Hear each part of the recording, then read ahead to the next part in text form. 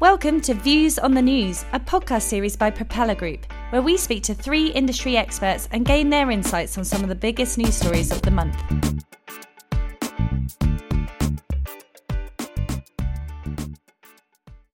Welcome to the second and final part of this special edition Views on the News podcast, brought to you live from E-Commerce Expo 2021.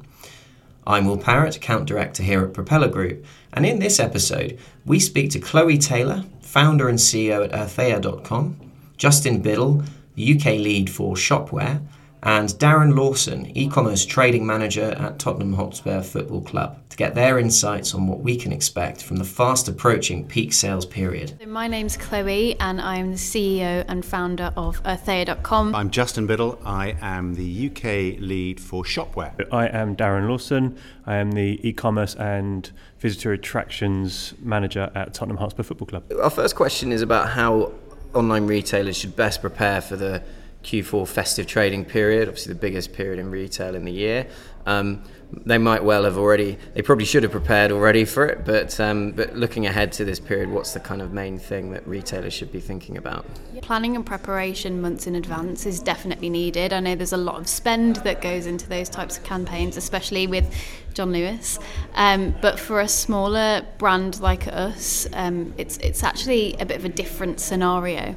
We're quite a sustainable business, and so the question that we're posed with right now is around Black Friday sales, and as to whether it's something that we promote as a sustainable company, as it drives mass consumption, or not, and do we take a stand and not promote it?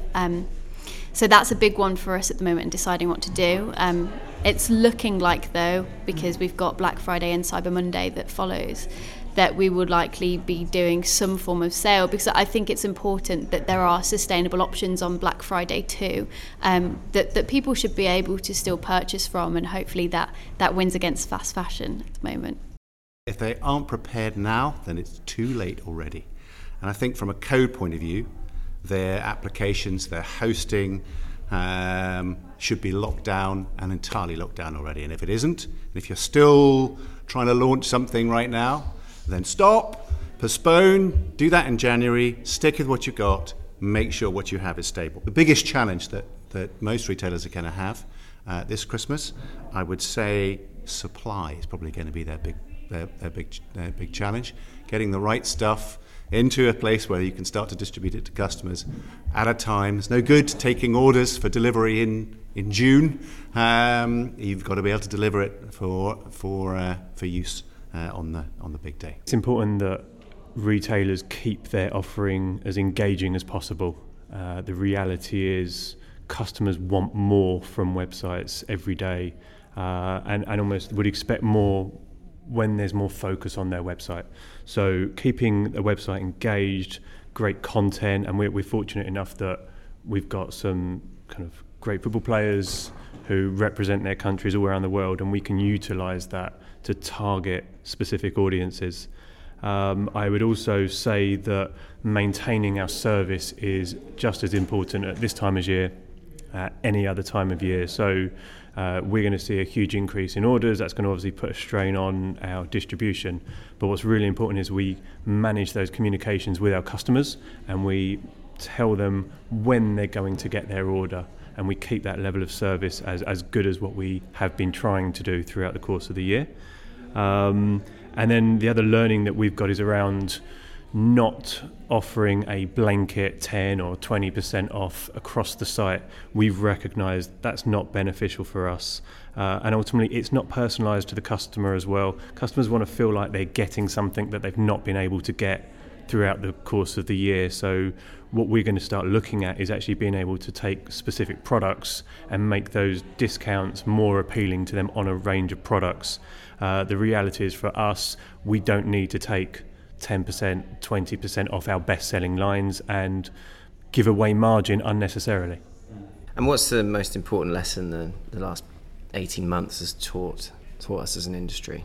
Well, we actually were developing the brand throughout COVID, so we kind of had the experience of pre-COVID and post-COVID. So it's been a really interesting transition, but I think for an e-commerce based brand, like we do everything online and we can luckily do everything remotely. We've not been impacted by it too much. And in fact, it's probably helped us and benefited us because everyone's been straight online. Sales for us has been quite good too. Obviously we don't have any physical retail stores, so we've not really had to compromise as much as other brands have, I think. And TikTok, oh my goodness, everyone has been on that, haven't they, since lockdown first started, and we've been able to really utilise that and to our advantage and reach so many more customers that way. So if anything, it's really done us a massive favour as a brand. Basically because we've had, these two huge events, not just COVID, but also Brexit, that has thrown lots of curveballs left and right.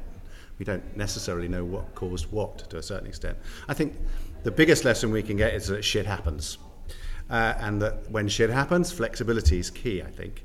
Businesses have had to find new routes to market, and that's meant that they've had to rethink what their distribution strategy is and what their promotional strategies are. I think the truth of the matter is that I think the last 18 months haven't necessarily changed things, fundamentally. What they've been is a catalyst. What they've been is that these things have all been happening anyway. All these trends have slightly been happening anyway. Things like direct to consumer, which of course has become has gone slightly more ballistic thanks to the limitations of physical retail over the last 18 months. But this has been happening gradually, and that these events have acted as a real catalyst. I think from our perspective, it's around personalisation and how important that's been. So we've done a lot of work creating audiences and segmenting them based on geographical status, demographic as well, so that we can then start working with our marketing teams to actually look, let's put offerings in place that suit those customers at the right time of year. We look at what events, what festivals are going on around the world and as well. And whilst we're 65 to 70% focused on the UK market, because that's where our revenue is coming from, there's an opportunity to grow our overseas markets. So, for example, at Christmas time, it's going to be -5 degrees. You'd expect to come to our site and see winter wear and see coats, but if you're coming to our site and you're in Australia and it's 40 degrees, winter wear is probably the last thing you want to see.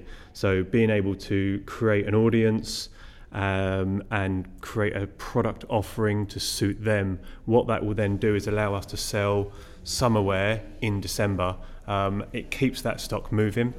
And then eventually we'll free up money to spend on future products coming into the club. When we talk about technology and the customer experience, where does it really play into that? And what are the kind of things you're excited about for the rest of the year and looking ahead to next year? I think everything's just got a hell of a lot more fun and a lot less serious, and I love that because I think for the longest time there's almost been a disconnect between consumer and brand has almost always been this corporate kind of inaccessible thing, and especially being in the fashion industry, it's one of the biggest issues with sustainability, and for that reason a lot of fashion brands are very closed off about where they get things manufactured and about the whole supply chain and things like that. And so for us now to have TikTok and other platforms like that kind of enable you to be more fun and more entertaining and speak directly with customers, I think that's what people want. People want authenticity. They want to know what's going on. We've had multiple presentations here today at the Ecom Expo about how Gen Z really want to know what is going on behind closed doors, and they're demanding that information now. So being able to be open and honest about that through social media is just, like I said, really, really helping build relationships. The first one is omnichannel. And by that I mean kind of tying things together. And that might be as simple as showing orders from all channels in one customer account area. That might be in delivering things like click and collect experiences and ways to tie in some of your different sort of retail assets together better. And also might be the ability to deliver better customer services. And I think that technology is central to being able to deliver those types of features. So that omni-channel piece.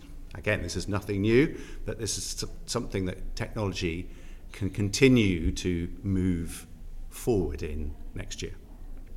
Second one is around mobile. I think that mobile, we're only scratching the surface, because the great thing about mobile is that it actually brings new tools that can be utilised to the party here. We're talking cameras and locations and sensors and push notifications and all these sorts of things. And we're only starting to work out how to put new experiences together that will fully utilise these things. And the third one, data. There's lots of data out there, and we're still pretty crap at normalising and harmonising data, and technology helps us with that. And once we've done that, then and only then can we start to interpret and then start put more action points to that data. Digital marketing is going to be the most important one, and from everything that we're seeing and hearing right now, it's the social opportunity. I think when you look at the likes of TikTok and the likes of Insta, the content is becoming so engaging. The club are working hard to tap into that audience, as well as kind of grow new audiences as well. And should those kind of social platforms start offering the ability to check out within their platforms, it could be £1 million business that we have previously untapped into, that we would need to prepare for. So I guess staying close to what's going on in the market and being ready to jump on that bandwagon. Thanks again for tuning into this edition of Views on the News. We hope you enjoyed this two-part podcast and gathered actionable insights from it. Be sure to follow our socials and subscribe to stay in the loop of all our upcoming content. Thanks for listening. If you enjoyed this episode, please do subscribe and give us a review. Or to get in touch and learn more about Propeller Group, check out our website at www.propellergroup.com.